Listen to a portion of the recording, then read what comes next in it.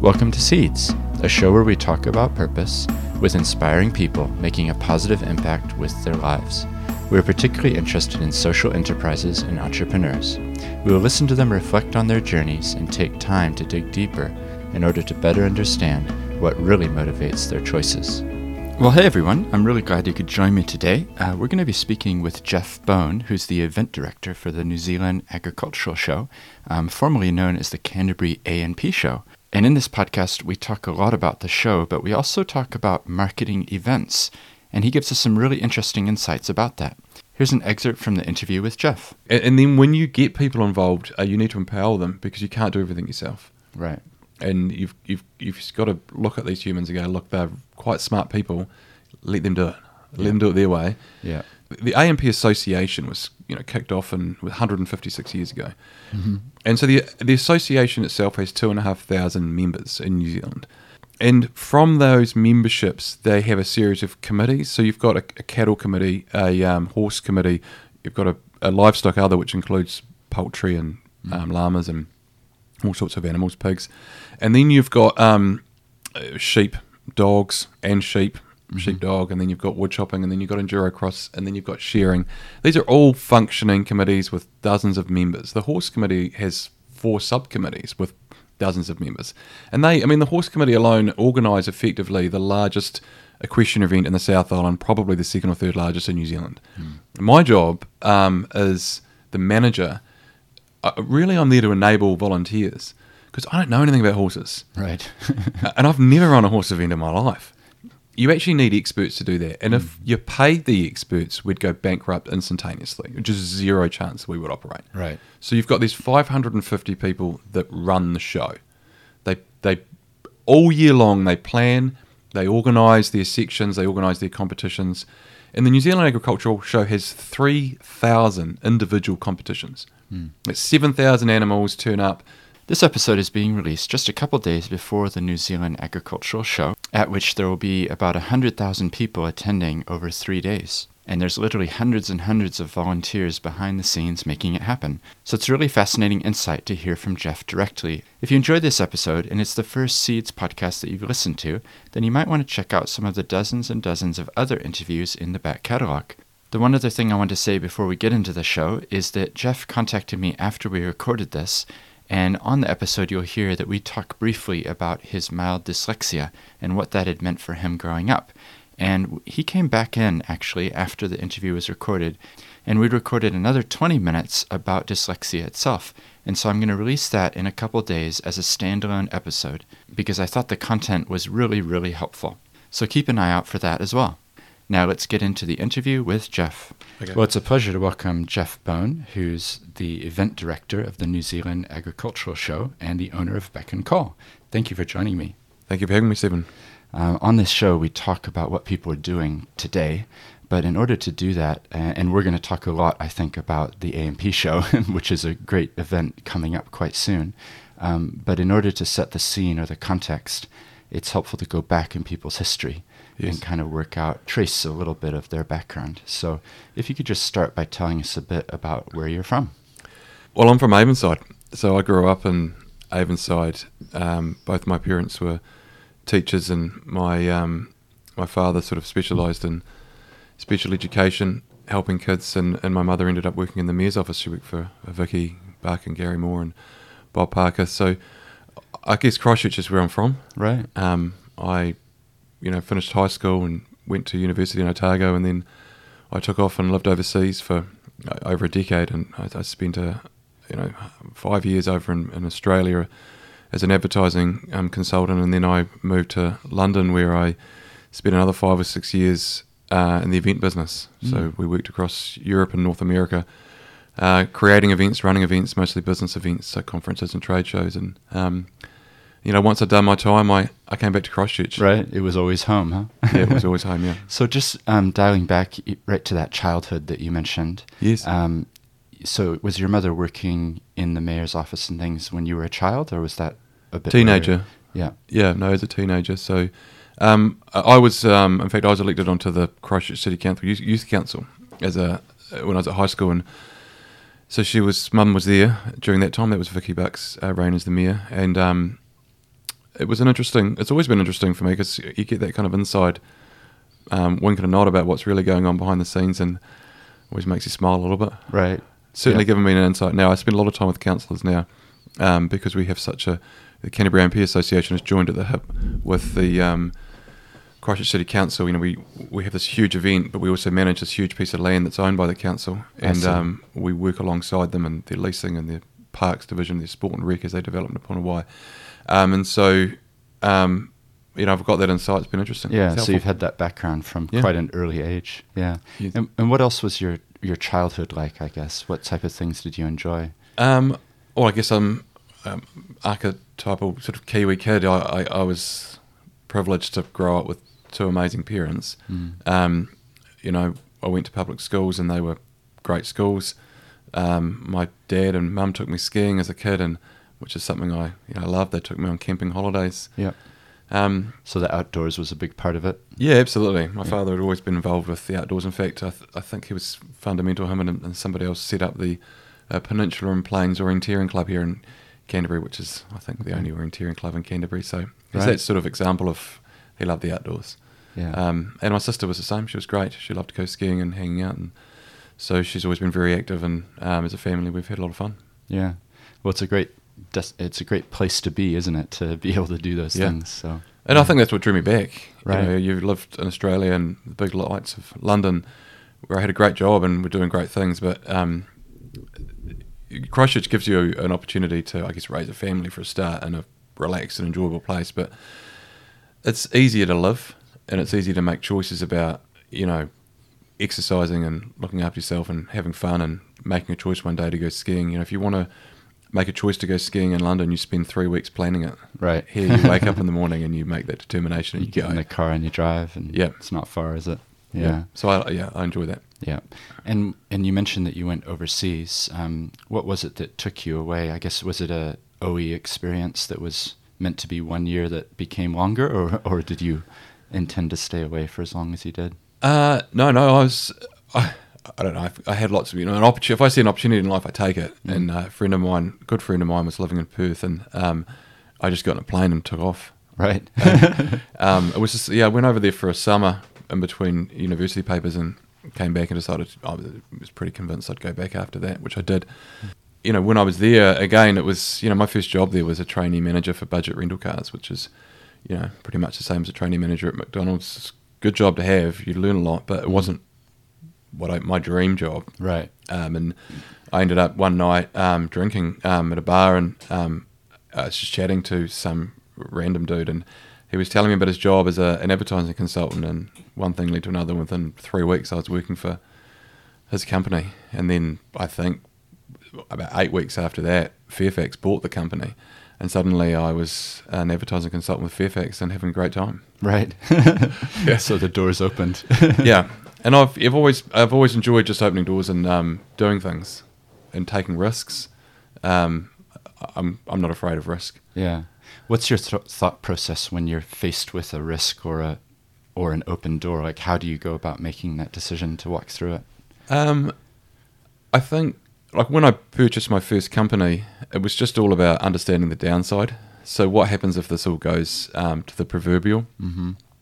And if I can manage the downside, then and I'm quite comfortable with losing a whole lot of money and just ending up going back and getting a job, then I'll do it. Right. But when you're younger, of course, it doesn't matter. I didn't have anything to lose. I had a student loan that I was trying to pay off, and so what's the difference? Just, you're either going to wake up at the age of 29 and not have a job, or be at 27 with a job you don't like. Right. So I just went for it, and it worked. Yeah, yeah. So that, I guess that attitude has seen you through a number of doors that were opening, and you've taken them. Yeah, absolutely. I think, I don't, like, school for me wasn't a walk in the park. I got a degree and I got all those things, but it wasn't a natural academic that would sit there and hammer out a book in 5 minutes. Reading for me, I was always that kid that was the last kid in the class to go from, pencil to pen, as they used to do back in the day. And I had all the, the reading recovery as a 6-year-old, 7-year-old, and 8-year-old, and my left side of my brain didn't communicate with the right side, or whatever that thing was that happens when you're that age. And my son's going through it now. He's very similar to myself. And I think when you grow up like that and you still manage to succeed in class, you've got to try that much harder to get to that same result. Mm-hmm. And then in doing that, you find shorter ways and quicker and easier ways to do things. And so when you're in the workforce, you're not waiting for someone to tell you what to do. You're always constantly trying to figure out the next thing for yourself. Right. And when I found myself in London creating events, the whole process to me felt quite natural in that we had nothing. We'd start with nothing except an idea, and we would just start ringing people. And if we wanted to create a business event, for example, I created an asset management conference, which was following a modern trend where you would outsource the back office of an asset management company. But of course, I don't know anything about asset management. Right. Zero. But it made sense to me. What I learned very quickly was that there were only about 10 companies in the world that you could outsource your back office to, because you're talking about complex electronic trades. And so you've got all the governance, all the Basel regulations that sit around it. And therefore, these 10 companies, whether it be the Bank of New York, Mellon, ING, have the specialist capacity to take on your smaller, perhaps, asset management company and do that. And so I didn't really know what I was doing, but I rang up the managing director of the Bank of New York and had a conversation with him and told him that the guy up the road said that it couldn't be done. And he said, no, it can be done. and so he called me into his office, and I found myself just sitting on the top floor of number 1 Canary Wharf, which is just a ridiculously expensive plush office in London. And we went through a process during that meeting, and he said to me, well, what do you want me to do? And I said, well, I don't know anything about asset management really, so you'll have to write the program for me. You'll sponsor it, but if I can get myself into your office, I can get myself into everyone else's office, so I'll go and get all the people there. And he went for it, he loved it. And so then we just created this conference out of nothing, and in the end there was only 15 people in the room, but these guys are talking about billion-dollar deals, which were way above my pay grade. But I enjoyed that process of bringing those people together and getting them together. So creating something new that hadn't existed before. Yep. And then going and doing something different, because I'm not really big on doing the same thing over and over and over. Okay. So you take your skills that you learned from this one and then go and do a different thing. Yeah.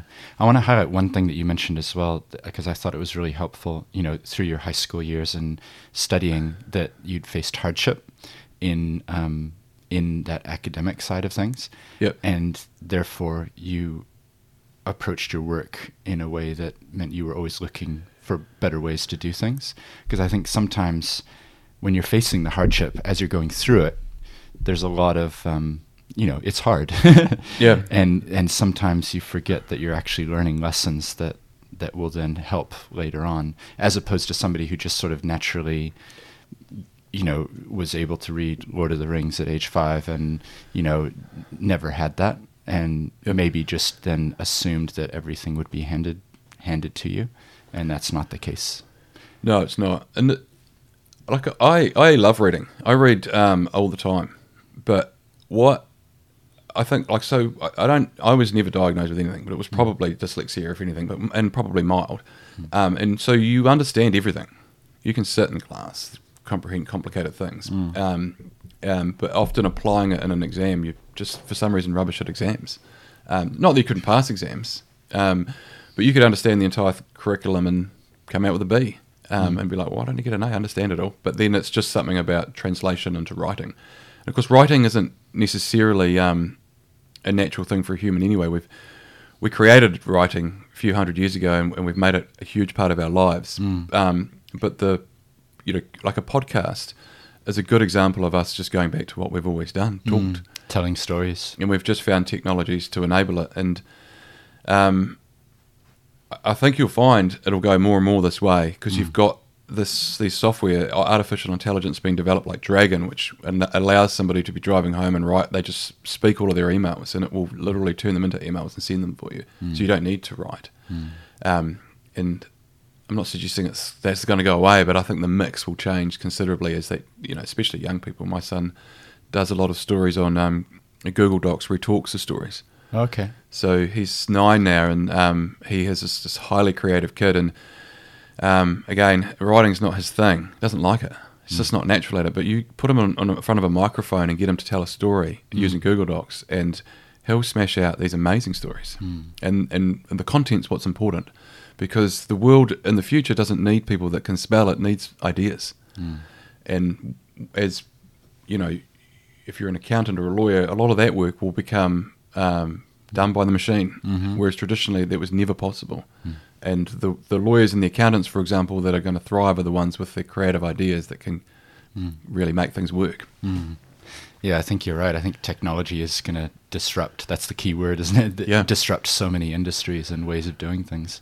But it's not going to end them. It's going to be we're going to work with the technology. So it's going to be humans, their brains, and how they can partner with the technology. And those people that can think of the best way to utilize it are going to be the ones that succeed, rather than anyone who just complains about it taking their job. Or you've actually got to think about how you can do your job better by using it. Yeah.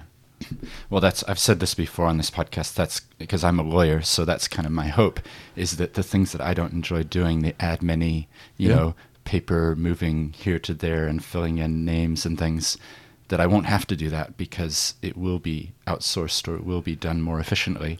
And then I can actually spend time with the client, understanding their needs and, you know, using the background and previous experience to help them achieve whatever it is that they're wanting to do. So it's that attitude, right? Absolutely. Yeah. Events though are a little bit different, because I kind of look at events and say, how can we automate it this? And they're so organic that it becomes really tricky. Yeah. So what makes a good event? Well, the experience of the people involved. Like, you know, it's a visual experience. Is it a sensory experience? Does it make them happy?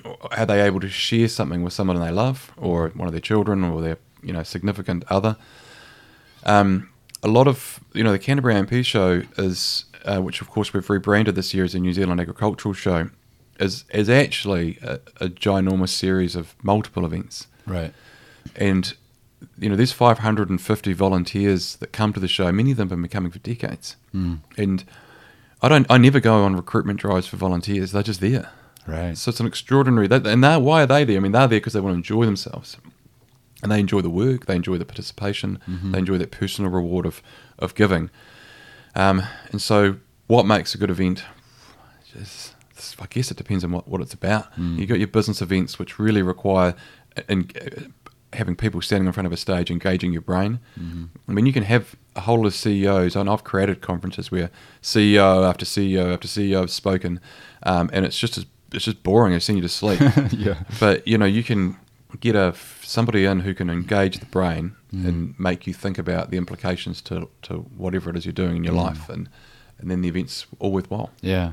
I actually find it interesting. I'm noticing that events that I go to where somebody is speaking for 45 minutes, it's just too long. Yeah. It's almost like they're given so much time that they just have to fill it in.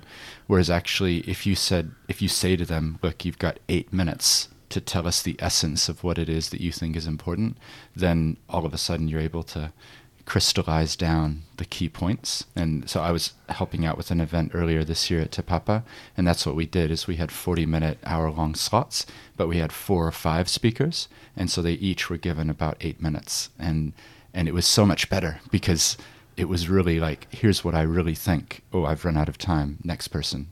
Yeah, and I'm glad it's gone that way, because when I was doing conferences in Europe, we didn't do it that way. Right. And this is only going back, just over a decade. But we would effectively have the normal structure of a conference program with the opening speaker and the opening delegates, and then the best speaker, and then you break off into streams. And part of your job was just to constantly be ringing humans trying to find the best speakers. And often you got people that just wanted to get a new job. So they might be the managing director of Business X, but the reason they're speaking is because they want to put themselves out there because they're sick of being the managing director of Business X. I see. So anyway, we're doing a series of seminars at the New Zealand Agricultural Show this year, which is focused on the farmer and what is the future of the land, and how you use innovation on the land to be more efficient, more sustainable, and get better produce out of your or better use out of your land. And we've done the same thing. We've gone with 10-minute slots, and then all three speakers that do 10 minutes each come together and discuss what the challenges are and how they go forward. And it just seems the smartest way. Yeah. Well, I'd love to dive into the New Zealand AMP show. Yeah. But before we do that, is there anything else from your time in Europe that you, I guess that you learned about creating events? Because lots of people listening, some of them will be creating events or, be interested in that, because you've got a lot of experience in that area. I just want to pull out as much wisdom as I can from you. I worked with quite a special human over there, and he taught me an enormous amount about negotiation and but creating a conversation, how you structure a conversation to, I guess, achieve the outcome that you want. It's really important when you're running an event that you understand why it is you're inviting people to be involved in it, and then being able to structure your conversation so you communicate it properly, and then and sell it, because you want to get that person who's really busy, who is really interesting, to be involved in it. And it doesn't matter whether it's a business or it's a cultural or a trade event. Yeah. And you need to be having, sometimes 20 of those conversations a day for a couple of months. And you just really need to be on it all the time. And then when you get people involved, you need to empower them, because you can't do everything yourself. Right. And you've just got to look at these humans and go, look, they're quite smart people. Let them do it. Let them do it their way. Yeah. So you got to let go. You're in charge of this, and just come to me if there's an issue or a problem or whatever, and otherwise go for it. Absolutely. Yeah. But don't think about events as event managers. And I often have people say to me, like, I'm thinking about doing event management as a course at university. When I go, well, I don't employ event managers. I employ a marketing expert. I employ high-level administrators. I employ salespeople or logistics people, but I'm not looking for an event person. And then we break our thing down, and you can take any talented marketing person or salesperson and put them into the role of an event company, and they'll perform really well. Selling an event is no different to selling sponsorship in a magazine. So I guess from London or from Europe, I learned a little bit of the hustle. We spent a lot of time on the telephone, and then going out and drumming up sponsorship money, and just making stuff happen. But we also let a lot of things fail. So we might attempt 12 events in a year, and not expect to pull off more than 6. I see. But we had a process that allowed us to fail, and we would get to a certain point, and we would basically look at Russell Wilcox was my boss, and he would go, right, are we at failure point yet? And we would have some criteria that would set us up, and then he would enable us to go, right, fail it, let's go to the next one. And we just keep going and never give up. Wow. So that's something I'm really curious about, because you mentioned lots of phone calls and talking with people. So that inevitably involves rejection as well, right? Like, no, I'm not interested. How did you, is that just a part of your personality that you pick yourself up and keep moving on? Or is it a skill that you learn to deal with? Because you're never going to get everybody agreeing with you and wanting to do what you're suggesting. I think it's both. I think you have to naturally be able to handle it. Yeah. And not be worried about the fact that you're getting rejected. Right. When I was in Perth, I was doing 6 appointments a day as a salesperson, and for years on end. Right. And you're constantly in there, and a massive diversity of businesses, and people are saying no to you all the time. And you've got to buy it. You get coping mechanisms. So, classic coping mechanism for me is you have to find a way to take the conversation from being awkward to happy. Right. Because you want to be able to talk to this person again. So, I have simple ways of doing it. And, one of them is just to look the person in the eye and say, look, my job is to take a no as gracefully as a yes, as long as I've had an opportunity to really talk with you about why it is you're saying no. Sure. And it just, it removes the conflict. The awkwardness of that, oh, he's still here. Because you have to give people permission to say no. Because you want to go back to them in 6 months and have another conversation about something else. And you want them to know that when you ring, it's not going to be, this guy's going to keep ringing me forever. Right. Yeah. Yeah. And it's very different in New Zealand to London. It's very different. Yeah. What have you noticed? Look, in London, we were doing, sometimes if we were on a series of trying to get something launched, we were making 60 phone calls a day. Wow.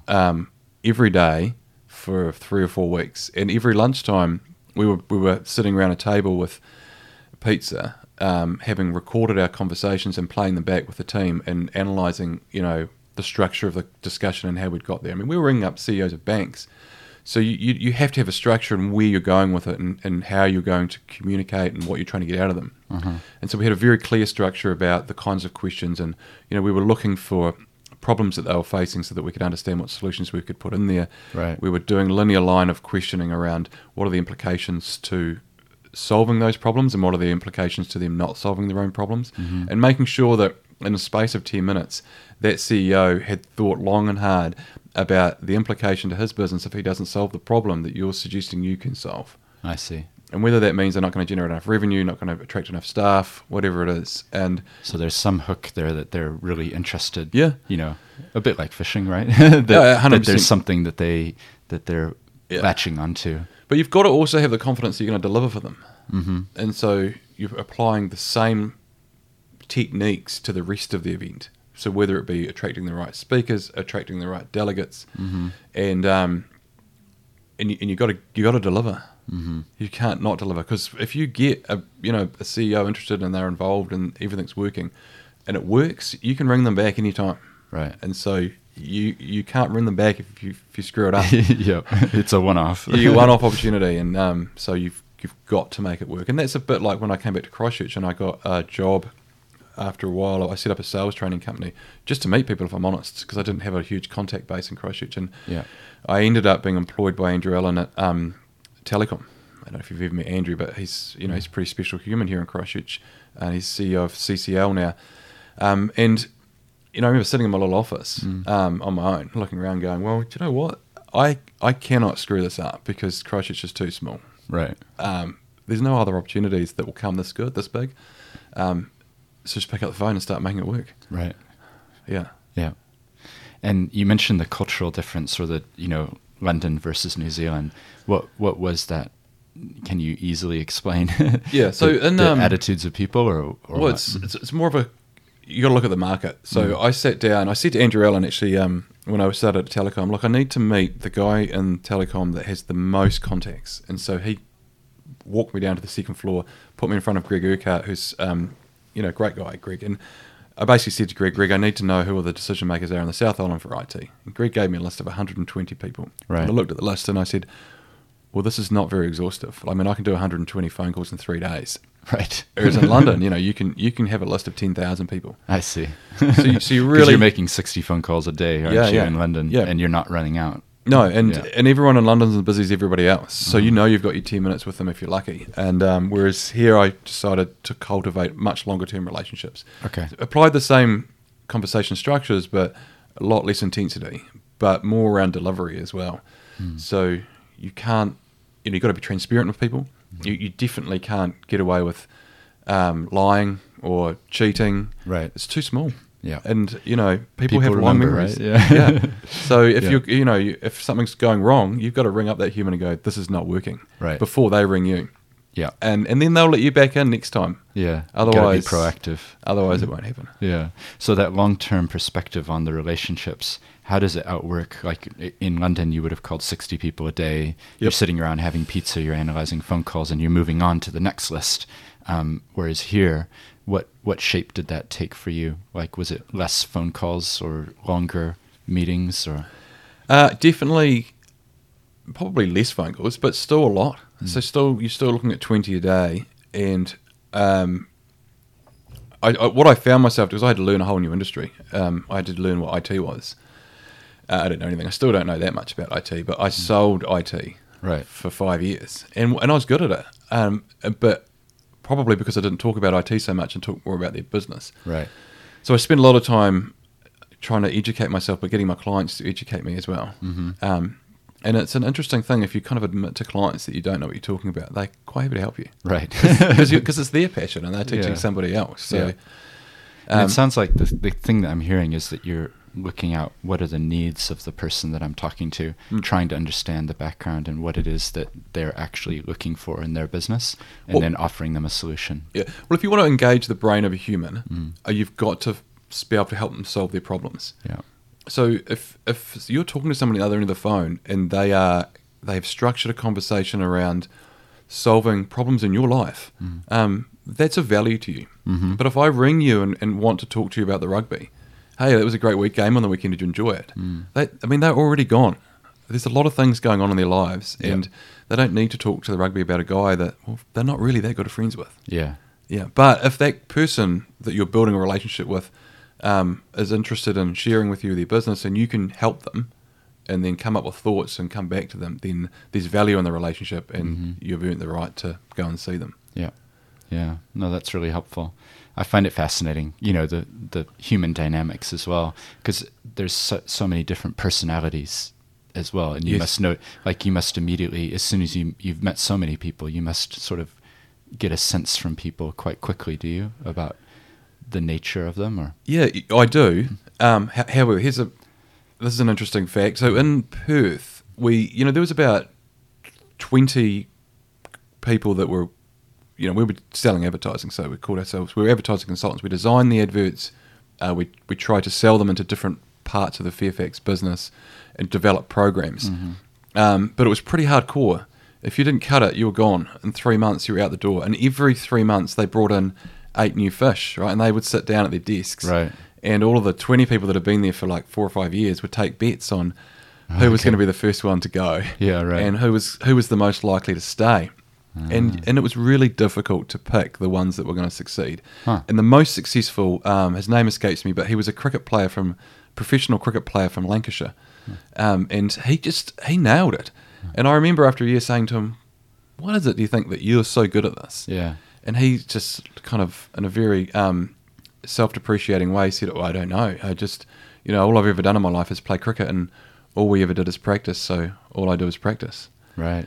And so, I don't know, his way of doing things was just to sit at home and practice what he was doing. Right.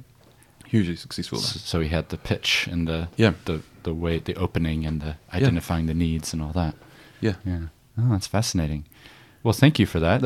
We went down a rabbit hole there of event planning and marketing and cultural differences and things. I'd love to turn now to talk about the New Zealand A&P show. Yes.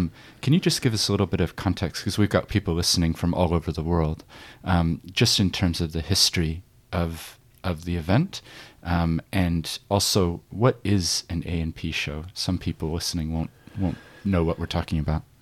Yeah, so for anybody overseas, it's the New Zealand version of, the Cornwall show, or the Toronto Stampede. Is it Colorado Stampede, or the Toronto Stampede, which is on a much bigger scale than us, or the Sydney Royal show.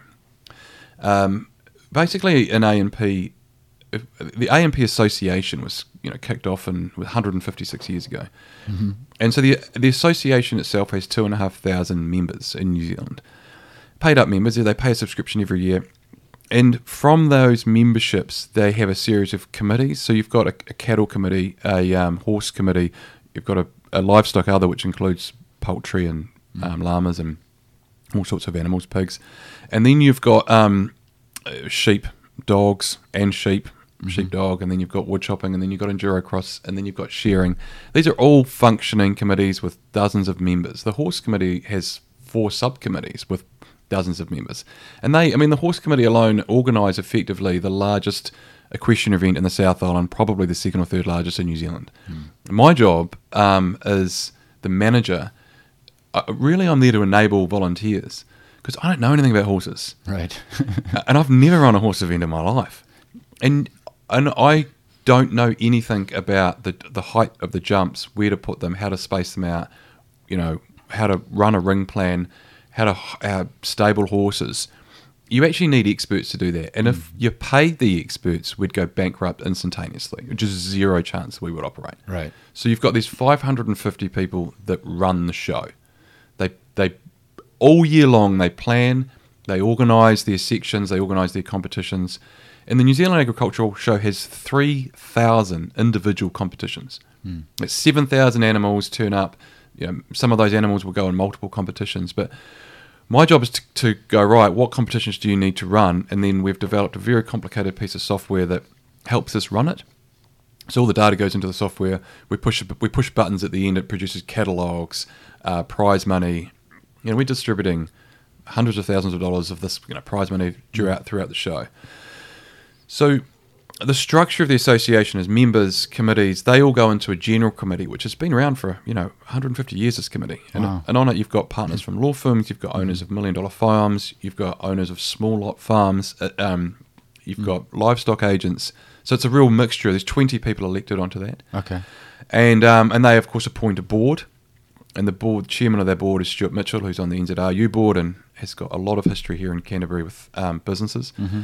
We've got Mark Clarkson, who's a former managing director of Ansco. Melissa Davies, who's a marketing expert and an associate director at Littleton Pork Company. We've got Richard Lemon and Ian Stevenson, who have been involved with the association as members and past presidents for decades.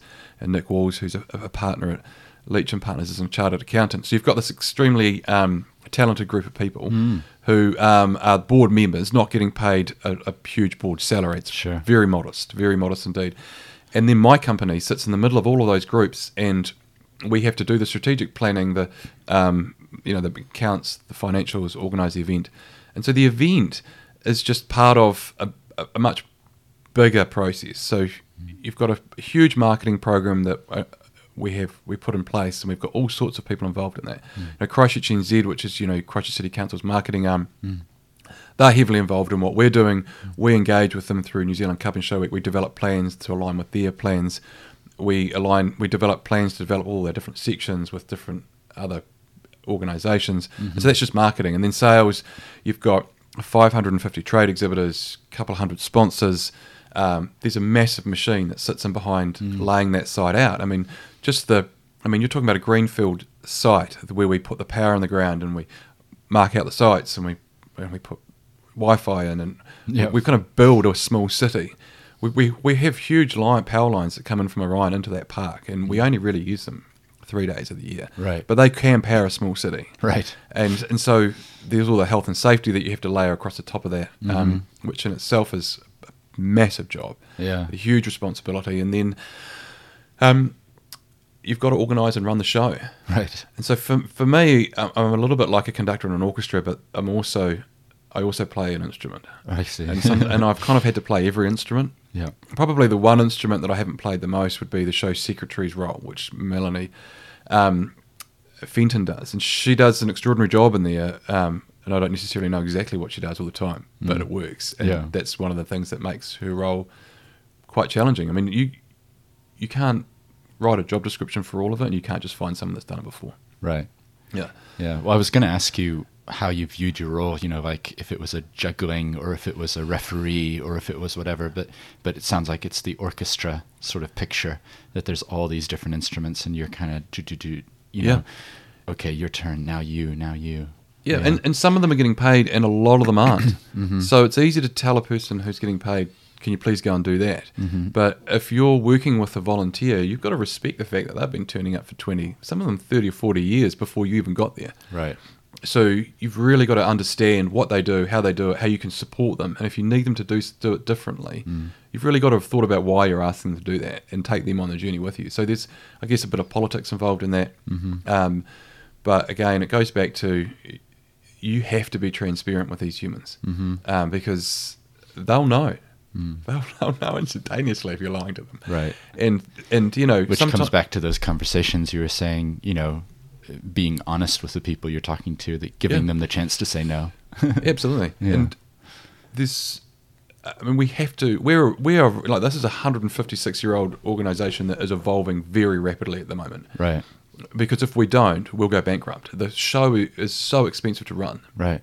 I mean, there's constantly new costs being layered on the operations of it. It's costing us over $2.5 million a year to put it on, to run, for everything. And you've got to generate, that money out of ticket sales and sponsorship. It's a big number.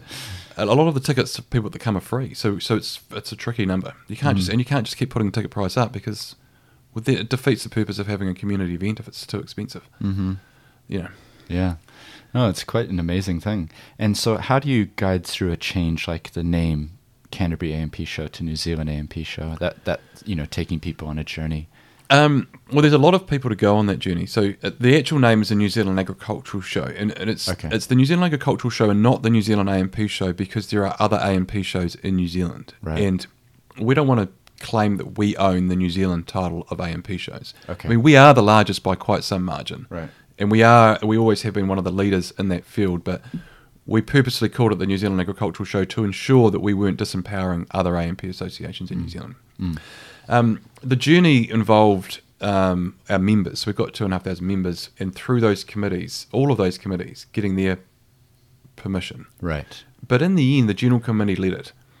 So in fact, John, who you had on the show, John Hammond, stood with me. I brought John into a meeting with the General Committee because I didn't want to be the tail that wagged the dog, the guy that constantly told them, you should do this, you should do this. I said, look, Sure. You're not going to get anything but honesty out of John. Yeah. And so they asked John a lot of questions, and he was very blunt with them about what they were doing and why we were doing it and why it was a good idea. Yeah. And then I walked out of the room. I was gone for an hour. They sat there and debated it. I mean, they are the governors of an organisation that's 150 years old. And then they came out and said, we want to do it. And so we did. Right. Yeah. Yeah. But again, the key thing that's coming through for me is that it's empowering people to be able to say no, not trying to force things through. Yeah. It's that journey, taking people with you. Because as you go through the journey, there are points where things might not work. Or, if your ticket sales are down 10% because a whole lot of people don't know what the New Zealand Agricultural Show is, you need all the other people to understand, be like, oh, well, we were part of the decision to make that. We understand that. It might take 12 to 18 months for people to learn that we've moved from that name to that name, but we're the same show. Yeah, sure. But it is important, that national brand is very important for Canterbury and the South Island, because the whole evolution behind the show is to engage, New Zealand trade and enterprise and make sure we've got buyers coming into it. I mean, the general manager of Christchurch NZ, Laura Heafy, was just the other day emailed me about bringing in tourism agents to ensure we can try and get some visitors from China to come to the show. And do you know what? If you got on a plane from China, came to Christchurch and went to the AMP show, it'd be an experience like you're not going to get anywhere else. So it is actually quite an amazing thing to sell. Yeah. And then from the business perspective, we're really ramping up the innovation and rural side of the show. We built a huge marquee this year with financial support from the Ministry of Business and Innovation, and all of these different cogs that sit behind the wheels that mean we don't have to get money off the Christchurch City Council, but we can start taking from a national pool. It's all part of that wider strategy. And for me, the value and the future for Christchurch and for Canterbury is, you've got New Zealand Cup and Show Week, but the real kicker is that convention centre that's being built, and the Lincoln Hub, which is now called Blink, your innovation agri hub. If you can bring those three things together, the show, the convention centre and Lincoln Hub, and use it for large scale conferences, whether it be a world conference on genetics or any form of rural innovation, you can bring buyers from all over the world to Christchurch. Give them an experience they're not going to get at any conference on the planet. Bring them to the show, take them out to Lincoln, take them on a farm tour, and really utilise the asset that we've spent. I mean, what is it? It's a $500 million building. We need to fill it with the right people. And so that's the future of our show, and that's what we want to do, is to be a part of that process. So leveraging in and seeing the synergies with other things that are going on. And bringing urban and rural communities together is at the heart of it. But yeah, because that's got to be, just to pick up on that point, that's got to be a big ethos or part of the show, isn't it? That you're getting kids who don't know where milk comes from, that they can come and see all the different, because my kids love it, all the different varieties of chickens. It's mind-blowing, the quantity of colors and variation that you see, and then the sheep and the cows and the horses. Yeah. So my job is to bring all that corporate stuff in and make that work, because it is really important. But my other job is to make sure it stays rural, and that we've got people on the ground. Farmers feel like they're engaged when they get there, and the volunteers feel like they're empowered and that they're enjoying themselves. So it's a real balance between looking after the commercials and making sure that you still empower, because it is the largest community event in New Zealand. I'm convinced it is. So what sort of numbers do you get through? Well, visitors, 100,000 people, Yeah. 7,000 animals is it's any plus or minus 10% depending on the weather, depending on if Prince Charles or Harry turns up. Harry said no this year, by the way. We did send an invitation. But yeah, it's the huge volumes of people come through, Right. and they come from all over New Zealand and from Australia and other parts of the world. Yeah. So it's a unique thing, and every dollar it makes, it reinvests back in itself. It's we talk about social enterprise, which is a sort of modern word, but an AMP show effectively has been doing that since the beginning of time, and it mixes business with volunteers with community work.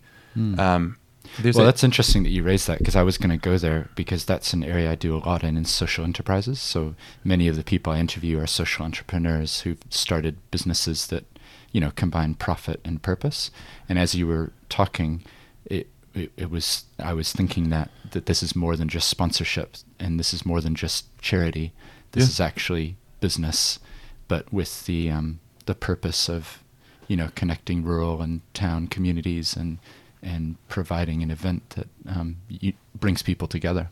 Yeah, and a lot of the sponsorships are linked to enabling things to happen. So Heartland Bank sponsored the Young Auctioneers competition, and they helped me. In fact, they helped me set it up. And the young man, and it is men because we've never had a female enter. They're welcome to enter, but they've never have. And so the young man that wins the Young Auctioneers competition, we fly him to Sydney. He goes to the Royal Show over there, Sydney Royal Show. He goes to the Australian Young Auctioneers competition. He gets involved in that competition. He auctions off stuff for charity at their big black tie dinner. It's an amazing experience for a 20-year-old stockman who wants to learn that stuff. And that money comes in and then it goes out, and it does that right throughout the show all the time. But the AMP associations actually have an act of parliament. So there's the 1908 Act of Parliament, AMP agricultural associations, and so they have. That's how they exist as an entity. But now, of course, they also sit within the Charities Commission. That's really fascinating. I mean, the whole event is huge when you talk about 100,000 people. Yeah. And if we look at across it, you've got your woodchopping and Endurocross, which kind of are outliers because they don't have animals. But the Endurocross is an extraordinary event that the Christchurch Motorcycle Club came to me 4 years ago and said, can we run an event at your show? And my ethos on the show is that nobody owns anything. And I said that to them. I said, look, nobody owns anything here. If you come, you've got to take responsibility for this. You've got to run it. And they were, absolutely, we can do that. Right. Can you help us financially set it up? And I went through the process with how much that was going to cost. And in the end, for $7,000, which is about the contribution of the AMP Association, they come in and use that money to, run diggers, build tracks, get some prize money together. And a 16 or 17-year-old kid designs the track on his computer. Him and his mates come and build it with diggers.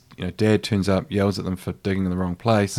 It's amazing. And then that whole event pops up. And now, within, 3 years, 3 events, it's probably the largest short course Endurocross competition in New Zealand. We've got a whole lot of people coming from Australia. We've got world champions coming. Created out of nothing, owned by no one, purely for the purpose of a whole lot of people that love doing it, turning up and racing. Yeah. Nobody makes any money out of it. Right. Absolutely nobody is. Yeah. Yeah. Yeah. And then people are walking along and they're seeing a huge variety on the day, aren't they? Yeah, they are. The show jumping, and then there's the motorbikes and other things as well. Yeah. And the sponsorship for that is coming from Mike Pero. And I'll be honest with you, Mike Pero is doing it because he loves motorbikes. Yeah, sure. He's a motorsport guy. And it's a passion of his, and he can see all the community involved. And I mean, part of it, I think, for him is just doing that. He can, so it's good. Yeah, that's great. So the future, 5 or 10 years from now, what's the show going to look like, do you think? The show will look like it does now. It'll have this. Obviously, the objective is to have the same humans, volunteers, animals, but we'll just want to evolve that innovation side of it. Have more seminars, more opportunities for people to learn. We want to build up the farmyard next year. One of the places that I really want to work on is food. So we've got a really good food offering at the show, but there's no end of quality that you can go to. I mean, you can keep getting better with food shows and evolving it. So we really want to look at that, and we want to stay rural and stay community focused. Yeah. Oh, that's great. Well, I'm looking forward to coming along this year. Great. Well, we're looking forward to having you. Bring my kids. Yep. Can I go a different direction, which is somebody that you mentioned before, which is John Hammond? Yes. And I just wonder if you could describe, I guess, how you met him and what your memories are of him. I would say about 4 years ago, I hired a woman called Nicola Henderson, who was a marketing manager for me, and Nicola was an amazing person to work with. And Nicola chose to move agencies for the New Zealand AMP show, so the Canterbury AMP show as it was called, to Beck and Call, which John owned. Mm-hmm. And so through that process, I started meeting with John and looking at the work they were doing. And I mean, I went home one day and said to my wife, who's been an extremely important part of my story, because every time I've wanted to go do something crazy, she's gone with me on that journey and has supported me. I said, look, I really want to buy this business. And my wife said to me, does he want to sell it to you? And I said, I don't know, I haven't asked him. And so I explained the theory, and I got the support I needed. And so I went in to see John, and I went and had a coffee with him, and I just said to him, John, can I buy your business? And he kind of looked at me and said, I don't. He was a bit taken aback, and then he said, well, I'll have to ask my wife, but yes. and that's kind of John is part of John, who he was as a human, is he couldn't tell you anything but the truth. That was, I think, hardwired into him. Yeah, definitely. And we went through the process of figuring out what the business was worth, and we didn't involve accountants, and we didn't involve any lawyers. And we looked at each other in the eye and came up with a number and shook hands. And I mean, we had a contract and all the rest of it, as you do, but it really was based on trust. And I bought that business because I felt that he had a culture that I wanted that was similar to mine, my ethos, and that they were people working in that business that wanted to be there. They didn't want to. They weren't materialistic as humans, but they were interesting, creative humans. That was the main thing. And I wanted John to stay in the business for a while, but of course the timing was, terrible and great in the sense that he got to sell his business before he found out that he had cancer. And so from a that really awful practical perspective, he got to set himself up and set his wife up before he passed. But at the same time, it was really awful because he was a man that had given so much throughout his life, and I actually don't think he ever went to work to make money. I honestly believe he went to work because he wanted to, and he wanted to enjoy himself, and he wanted to create. Yeah. And he then had an opportunity to create something new in his life, that post-65 enjoyment, and he didn't get to do it. And I think he possibly got cheated a bit, and that's the way that works. I mean, a similar thing happened to another good friend of mine's father, and her mother said to me once, I said to her mother, how do you feel about all this? And she said, you know what, Jeff, I'm just a little bit pissed off. and I thought, you know what, fair enough. He got taken too young, but John chose to live, and he lived to the end. So yeah, we can all be inspired by that. Yeah, definitely. If people are wondering who we're talking about, I actually interviewed him in December last year. Yes. And that was about 3 months after he'd had the cancer diagnosis. Yep. And he kind of knew at that point that it was not operable, and that he knew what was coming. And so I got him in this room, actually, right where you're sitting. Yes. And I talked to him for about an hour about his life up till that point, and how he was coping with the news that this was not a curable cancer. So that's still probably one of my favorite interviews that I've done on the podcast, because it's so raw, and it's so, real, and such a reminder for those of us here, what are we doing with our lives? How do we use our time? Because you don't know. You don't know. And, we talked earlier in this about, I might ring up a CEO of a big company or go into a really important meeting. Nothing was more difficult than walking into a staff meeting at Beck and Call and telling them what John was facing. Right. It still wells me up, and I didn't know John as long as so many others have. So it's just But I'm all about that. There's something in front of you. Go and grab it. As long as you're not upsetting others on the way, go and have a crack at it. Yeah. And don't be afraid of risk, because without risk, there's no reward. Well, that's come through clearly through our conversation. So thank you for your time. I mean, part of the podcast, the reason I called it Seeds is that I hope the interviews and the conversations will be like seeds for people who are listening, that maybe they will have an opportunity, and having listened to other people, they'll be like, oh, maybe I will try it, maybe I will do it, and that seed will grow. Yeah. So, yeah. Jeff, it's been a pleasure to have you on and to hear about the New Zealand Agricultural Show and all that it involves. But also, I really loved how deep we went in terms of events and, that attitude of reaching out to people, understanding what they need, and then that process of bringing them on a journey. It's been really fascinating. So thank you very much for joining me today. No problems. Thanks for having me, Stephen. Well, I do hope you enjoyed that interview with Jeff. I certainly found it fascinating to hear about the inside or behind the scenes view of the New Zealand show, but also to learn about marketing and just that approach that Jeff has taken to the different challenges that he's faced in his life. I think there's a lot of wisdom there that we can each learn from. If you enjoyed this show, then consider checking out some of the dozens and dozens of other interviews that I've done with people from Christchurch and beyond. Until next time.